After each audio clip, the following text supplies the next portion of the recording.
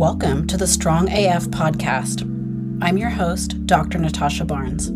I'm a strength and rehab coach for climbers, and I blend my 24 years of expertise and experience as an elite level climber, competitive powerlifter, and rehab professional to bring you a podcast that will help you become stronger and more resilient.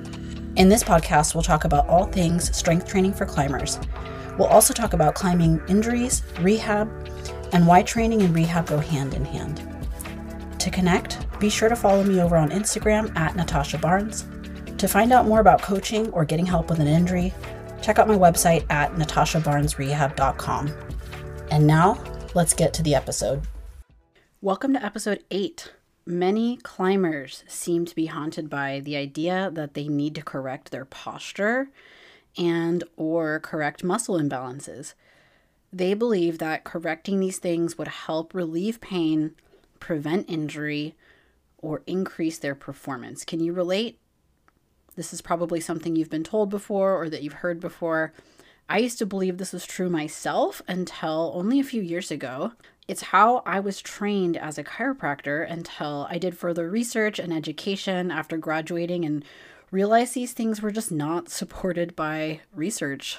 I learned a lot more about pain science, posture, injury, and what the current scientific literature says about these topics. It was the reason I pivoted my practice. In this episode, I'm going to discuss my current understanding of muscle imbalances and posture as it relates to pain and injury, and I'm going to back it up with some science. I made a post on Instagram this week discussing a popular topic, antagonist training. It's kind of a niche topic in that no other sport really talks about this idea of antagonist training outside of their sport, or just at all in general. I'm not sure where this idea originally came from or who popularized it, but it's a term that I've really only seen used by climbers. The reason I made the post was because I saw Tyler Nelson make a post about how training pressing movements, specifically ones that target the pectoral muscles, aren't antagonist training for climbers because specifically the upper pec fibers of the pectoral muscle are the first to contract when initiating a pull-up movement. Training something like a bench press is not actually a movement that opposes pulling, it helps facilitate it. That was the premise of his post. I made a comment on it saying that I know it's a lot of and by our, I mean a lot of climbing rehab professionals and coaches' pet peeves that climbers refer to selecting training exercises by using this concept of training antagonists. The theory being that if you don't train your antagonist muscles outside of climbing, you'll develop a muscle imbalance. And if you develop a muscle imbalance, that can lead to pain, injury, or a reduction in performance. This isn't totally accurate. Here are some common statements that I hear from climbers. Climbing requires a lot of pulling, therefore I should train pushing because if I'm doing a lot of pulling in climbing, I am probably developing an imbalance in my pushing muscles. Or, climbing requires a lot of finger flexion, therefore, I need to train finger extension so that I don't develop an imbalance in my forearms by overtraining my flexors and undertraining my extensors. First of all, when you're flexing your fingers to hold on, your finger flexors are active, but your finger extensors are also active to stabilize the movement. Outside of actual nerve injuries, muscles don't turn off and stop working. The antagonist muscles don't shut off when the agonist is contracting. They work in concert with each other with different roles, concentric, eccentric, isometric, for certain muscles during different movements. So it's not like only finger flexors are getting worked when you climb and your extensors aren't getting any work. Outside of very specific situations, muscle imbalances do not equal pain/injury or a reduction in performance. In fact, they can be an adaptation to sport.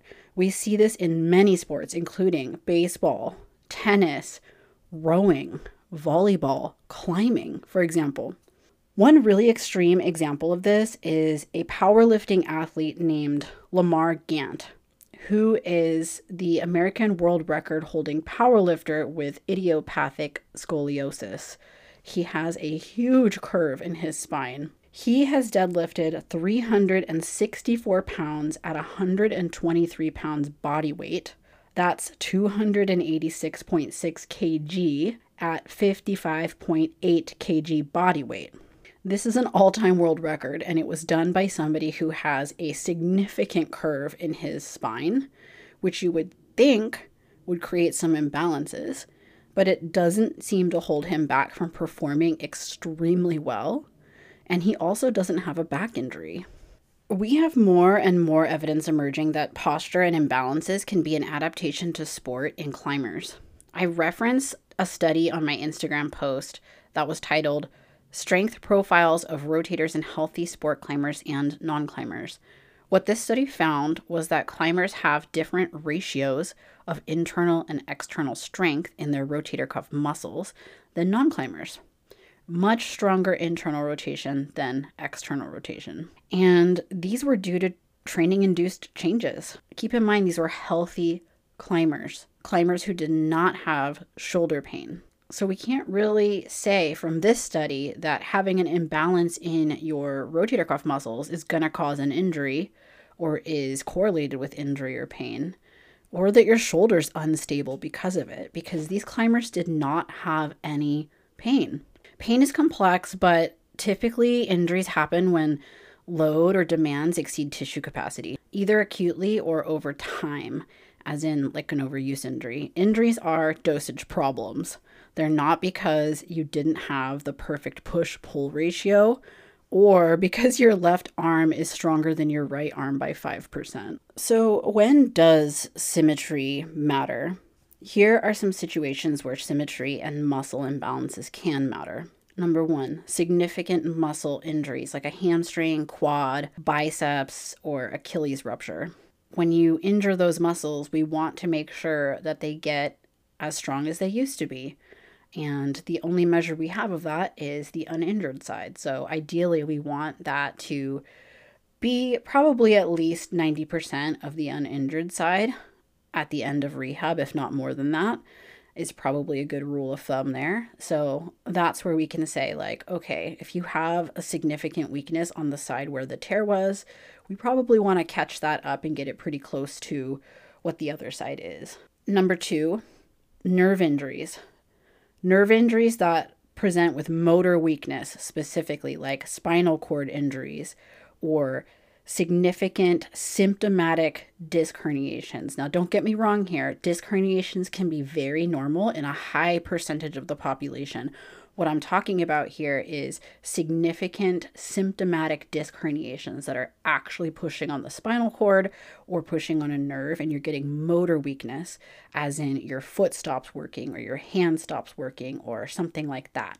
We definitely want to try to return the affected limb and get it as strong as the unaffected limb towards the end of rehab would be a goal. Number 3, post-surgical situations where you have to be immobilized for long periods of time, like an ACL repair, where we have really strong evidence showing that if we don't restore limb symmetry index to at least 90%, it has been shown that you have an increase of re-injury by up to 4 times.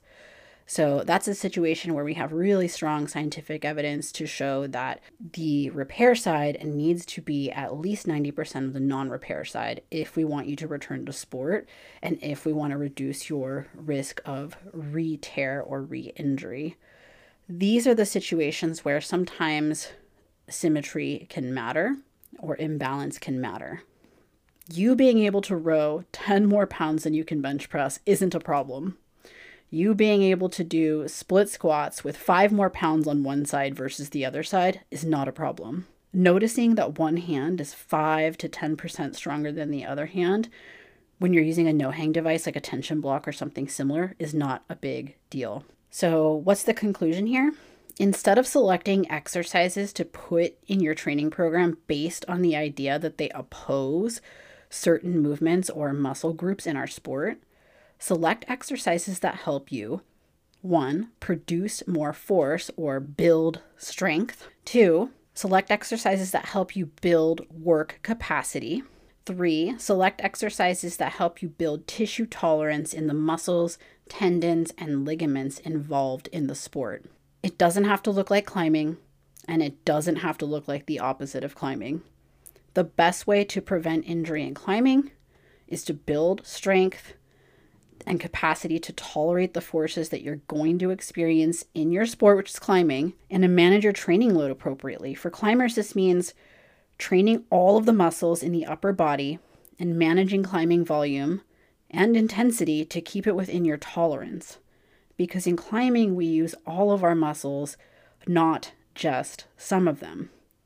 If you want to learn more about picking effective exercises to support your climbing, listen to episode 4 of this podcast, where we go over that and a few other things like rep and set guidelines and basic program structure. One more thing I want to mention in regards to what was just talked about is that another situation where we might want to add a exercise into your training program or into even like a rehab program is if there's a tendinopathy. If you have a tendinopathy, then it does make sense to add an exercise or an isolation exercise that will target that specific tendon that you're feeling pain in.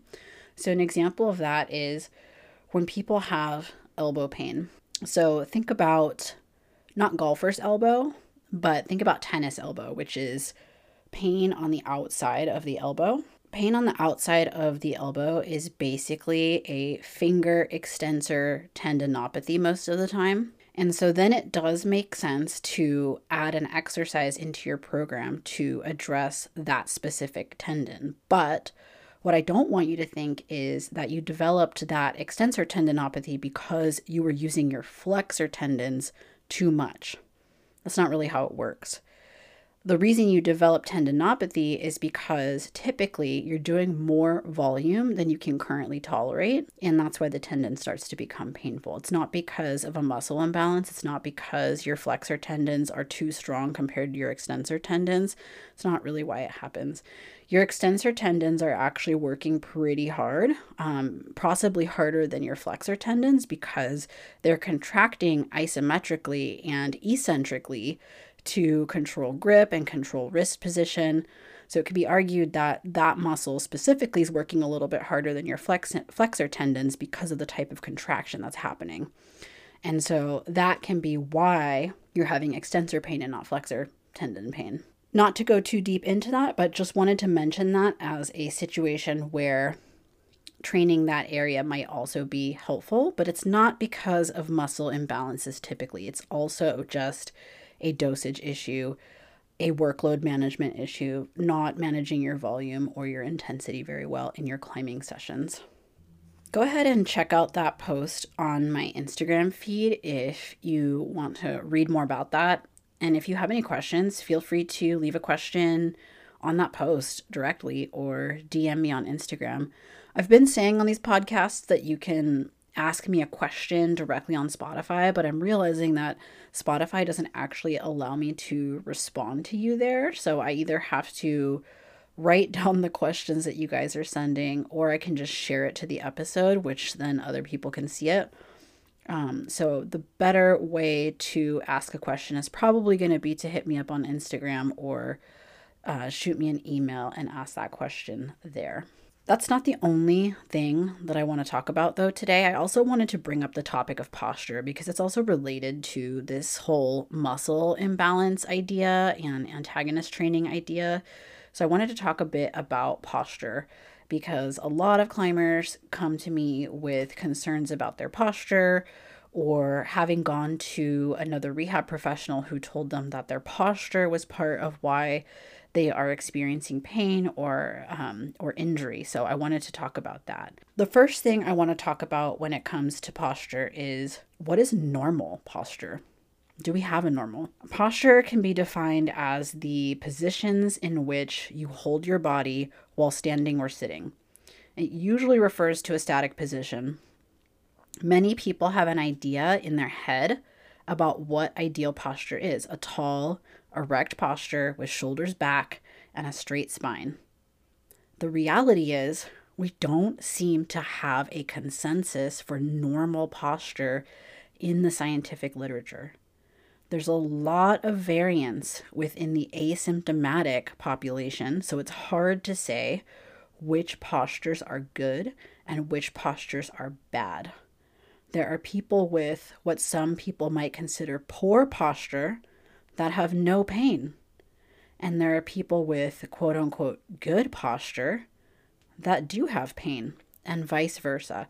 So it's really hard for us to look at posture and blame the posture for pain because we don't have strong evidence that the way that you hold yourself is correlated to pain or injury. I'm going to recommend that you check out a video about posture from another chiropractor and researcher named Greg Lehman. He has a video called Perfect Posture Doesn't Exist. And of course, I can't play that video for you here because we're talking on a podcast, but I will leave that video linked in the show notes so that you can watch it. So as you can see, if we can't decide what normal is, then how do we know what bad is? The truth is we don't. Regardless of that, there's still information out there attempting to describe what bad posture is. The most common example of quote unquote poor posture is something called upper cross syndrome. And it was named by a Czech doctor and researcher named Vladimir Honda. And if you went to physical therapy school or chiropractic school, or possibly even massage school, you may have heard of this person. Upper cross syndrome describes the classic forward head posture, rounded upper back, forward shoulders. Imagine essentially what climber posture is defined as. We all know what that looks like.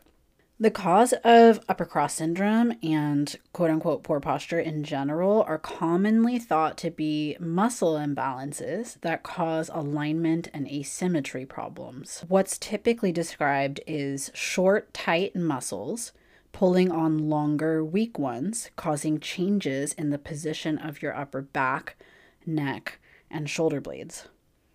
The consequences of these changes are often said to be an increased chance of pain and injury. Here's the problem.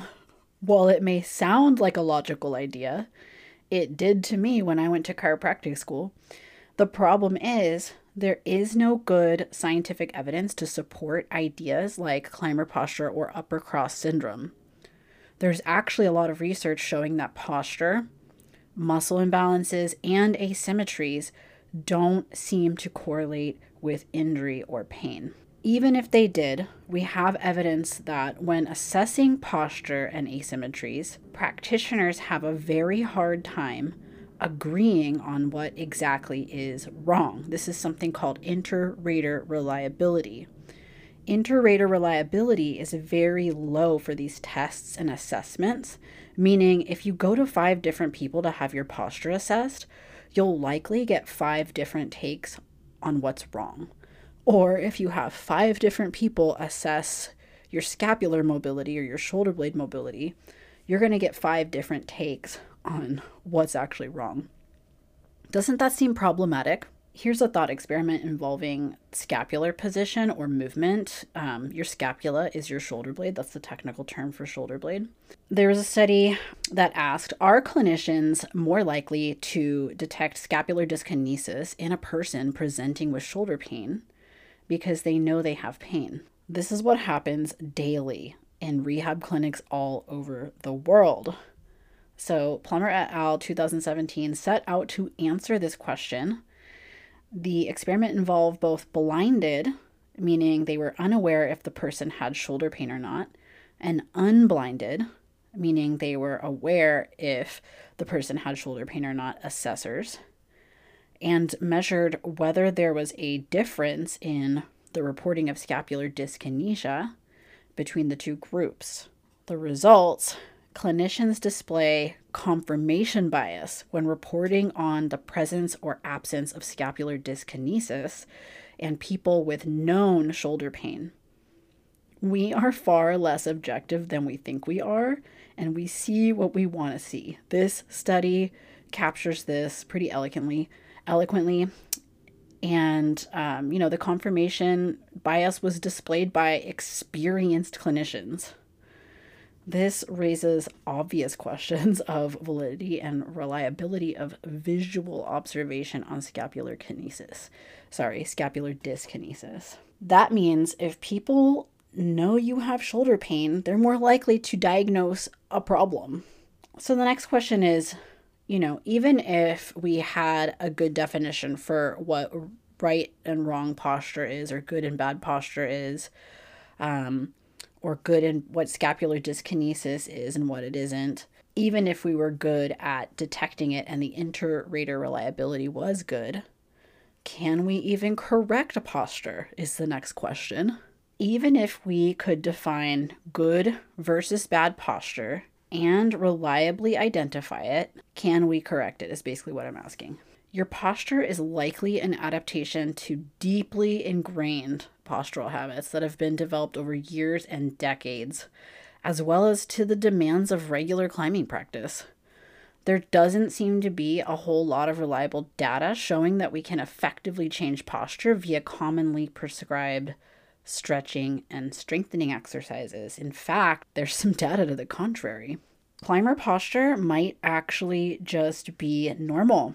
Even with the limited research we have within our sport of climbing, it seems like muscle imbalances and climber posture may just be an adaptation to the training demands of climbing. In 2014, a small climbing-specific study was done to assess the posture of rock climbers and the factors contributing to changing the shape of curvature of the spine in the sagittal plane. So talking about that hunchback, that forward shoulder position, that thoracic kyphosis that people talk about. The study group consisted of 58 male subjects with a mean age of 24. They were divided into two groups. Group 1 was men who had been climbing for at least 2 years. They had 27 subjects in that group. Group 2 was men who did not practice the sport, 31 subjects. Subjects with a history of either previous spine injury or diagnosed postural defects, or those who were practicing other sports at least 6 hours a week, were excluded from the study. The climbers' skill level varies from beginner, about 48% of them were beginners, and about 52% of them were professional level, or what they were defining as professional level in this study. The study showed a significant relationship between the level of climbing and the shape of the thoracic curvature, so your upper back spine curvature. The harder the subjects climbed, the more of a thoracic curve they had. There seemed to be a strong correlation between the duration and intensity of training and the degree of thoracic curvature. The study concluded that the practice of rock climbing seemed to contribute to changes in posture in the form of increased thoracic kyphosis, or climber's back, as it's termed in the study. I think a lot of people call it climber's back, climber's posture. Given this information, it's likely that the development of climber's back or climber's posture is simply an adaptation to imposed demands of climbing. Postural adaptations due to the demands of sport have been confirmed in studies in other sports as well, such as rowing, volleyball, cycling, baseball.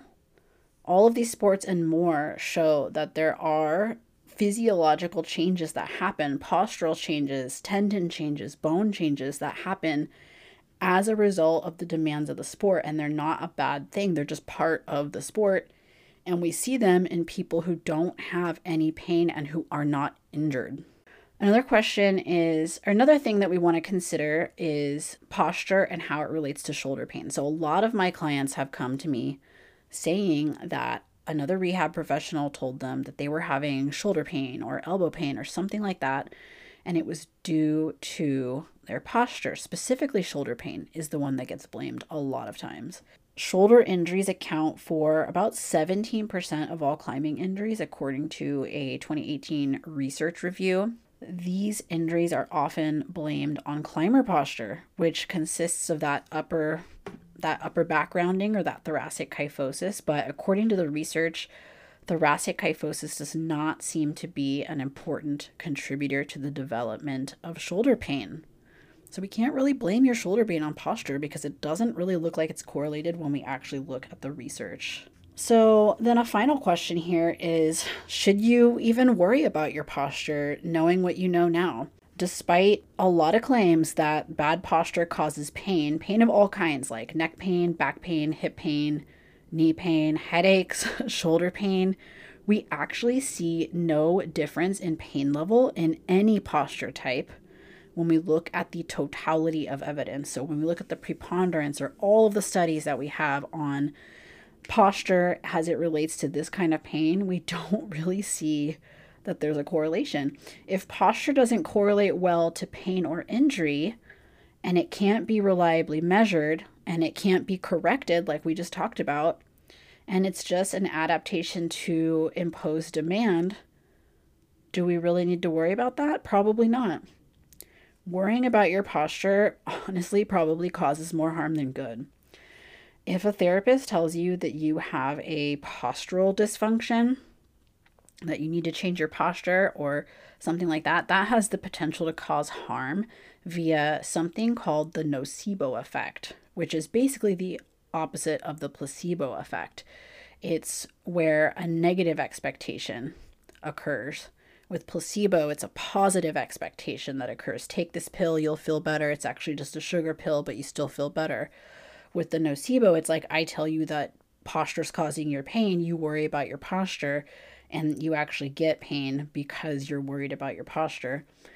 You can start experiencing pain that is caused simply by the belief that something is wrong. And if you don't believe me on that, go listen to the last episode on pain that we talked about, because I gave a bunch of examples about how much control we actually have over our experience of pain, and it has a lot to do with our beliefs around pain and our expectations around pain. Our mind is pretty powerful when it comes to pain.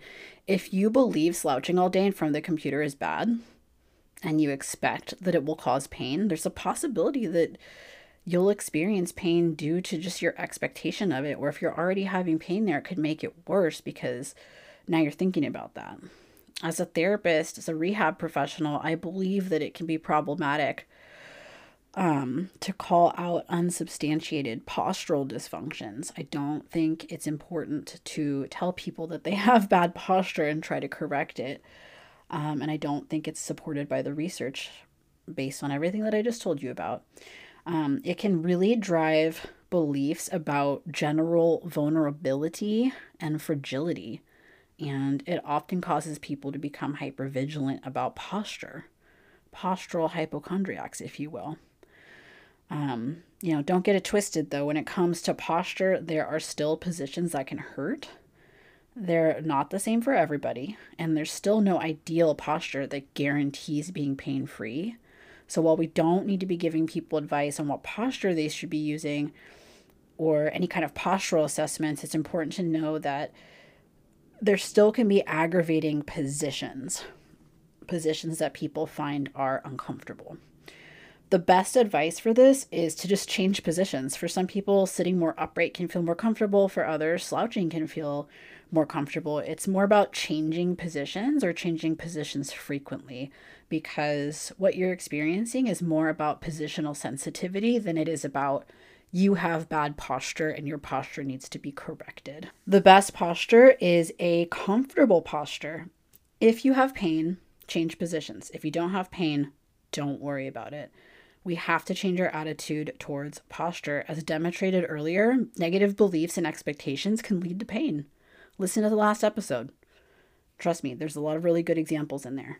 Beliefs about pain are strongly associated with disability. The more negative your beliefs are, the higher your risk of disability. So, what's the TLDR? Well, you're already here, so you listen to the podcast. But basically, ideal posture doesn't exist. Posture doesn't correlate well with pain or injury. Posture can't be reliably measured or corrected. Posture in athletes may just be an adaptation to the imposed demands of sport. So let's stop worrying about posture. Something hurts, move.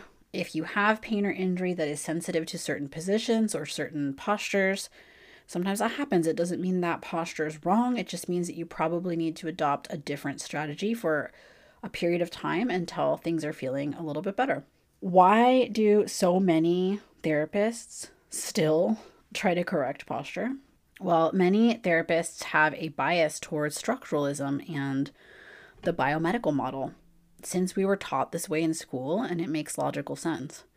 Many are just ignorant of what the current research says on the topic of pain and posture. I definitely used to have a bias because I studied at a chiropractic college. And for some people, once you get out of college, you stop learning and you just stick to what you know and you don't update your priors and you continue dispensing outdated information that we learned in school. Unfortunately, a lot of the information that we learn in chiropractic school, physical therapy school, massage school is outdated according to the current literature.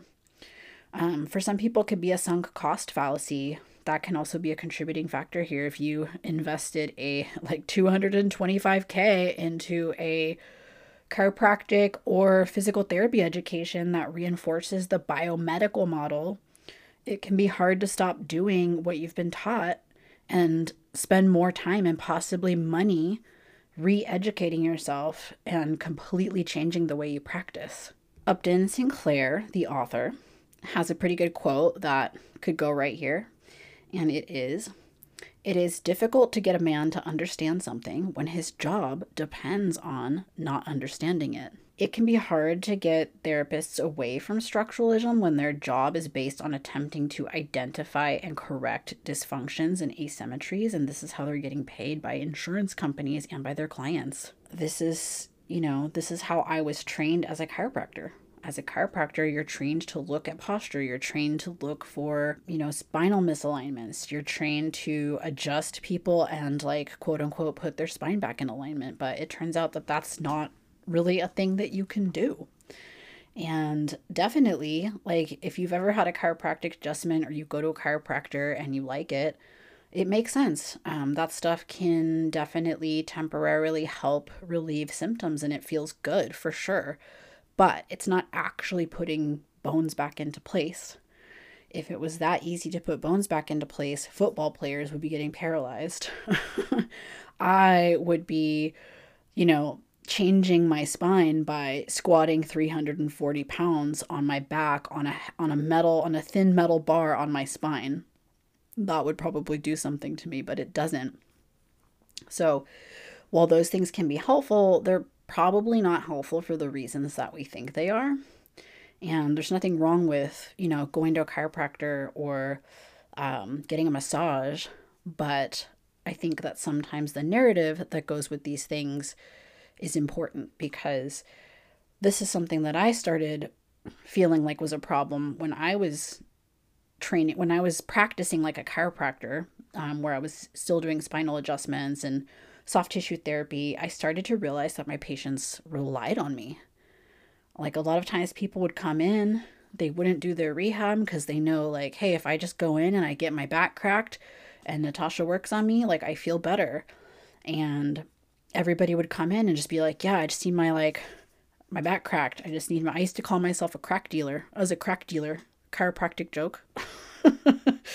I was people's crack dealer because I really was. They would come in for their monthly adjustment, their weekly adjustment, whatever it was. And of course it felt good and it helped them feel better, but it wasn't a long-term solution for the pain that people were experiencing or what they were dealing with. There's no way a back adjustment is going to reverse the effects of you climbing way too much or climbing way too much volume. That's just not going to happen. And, as you know from the last episode, there's so many different things that can contribute to why you have pain. And for sure, biomechanics can be part of that. But there's a lot more that goes into it.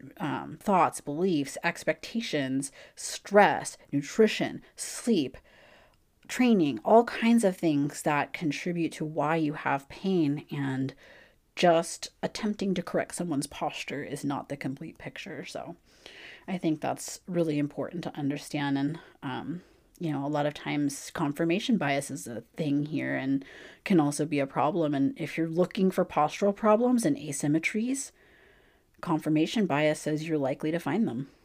So food for thought there. My goal with this episode is to help other people actually be less afraid of their own bodies. As a professional climber, I spent a lot of time dealing with injuries before going to school and during school. And I was told and strongly believed that they were due to postural problems and muscle imbalances. I constantly felt guilty for not fixing my posture, and I felt weak because I thought I had severe muscle imbalances. In fact, my first job as a chiropractor, I remember standing there in between patients at the front desk, and one of the physical therapists was standing across from me and looking at me, and he came over and he was like, "Do you have neck pain?" And I was like, "No, why?" And he was like, "Wow, your posture's horrible. Like, you have like forward neck posture." And he like basically gave me an assessment of what he thought about my posture. And I was mortified because I was a chiropractor. I graduated from chiropractic school. I was Dr. Natasha Barnes. I was somebody who was supposed to be an authority on posture. And here I am standing in my office with like noticeably bad posture. I was so embarrassed.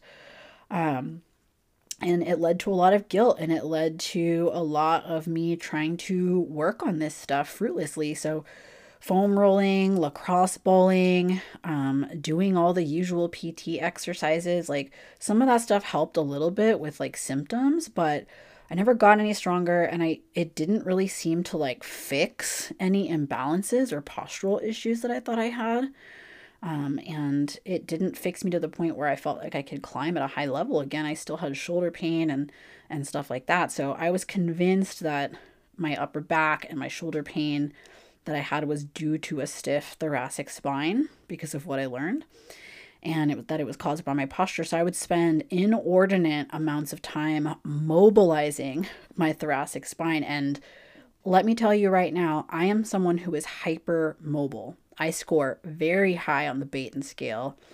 And at first I could barely tolerate the lacrosse ball in my back, but eventually I worked up to rolling on it by laying on the floor with a 45-pound plate on my chest, or I would have like a friend push down on me as hard as they could while I was like laying on the lacrosse ball or like a double lacrosse ball to like mobilize my thoracic spine. And I ended up causing an injury to my upper back in my quest to unlock my thoracic mobility.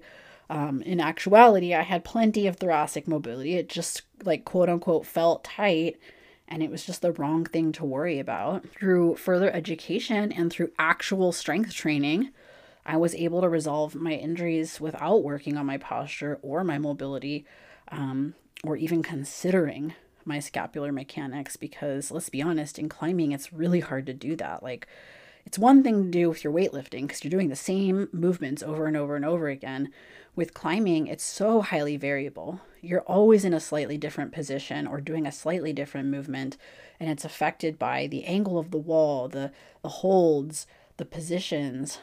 It's affected by so many things. And let's be honest, there's always going to be some move in climbing where you have to get into like a quote unquote shitty position for your shoulder. And no amount of like properly moving or holding your shoulder blade is going to be helpful. It all comes down to being strong enough to tolerate the move and having like the capacity or the tissue tolerance to tolerate those positions. I see a lot of you in my rehab and my coaching practice that are just haunted by the same worries that I had. And I wanted to make sure that you aren't noceboed, that you don't feel scared of your body, you don't feel broken.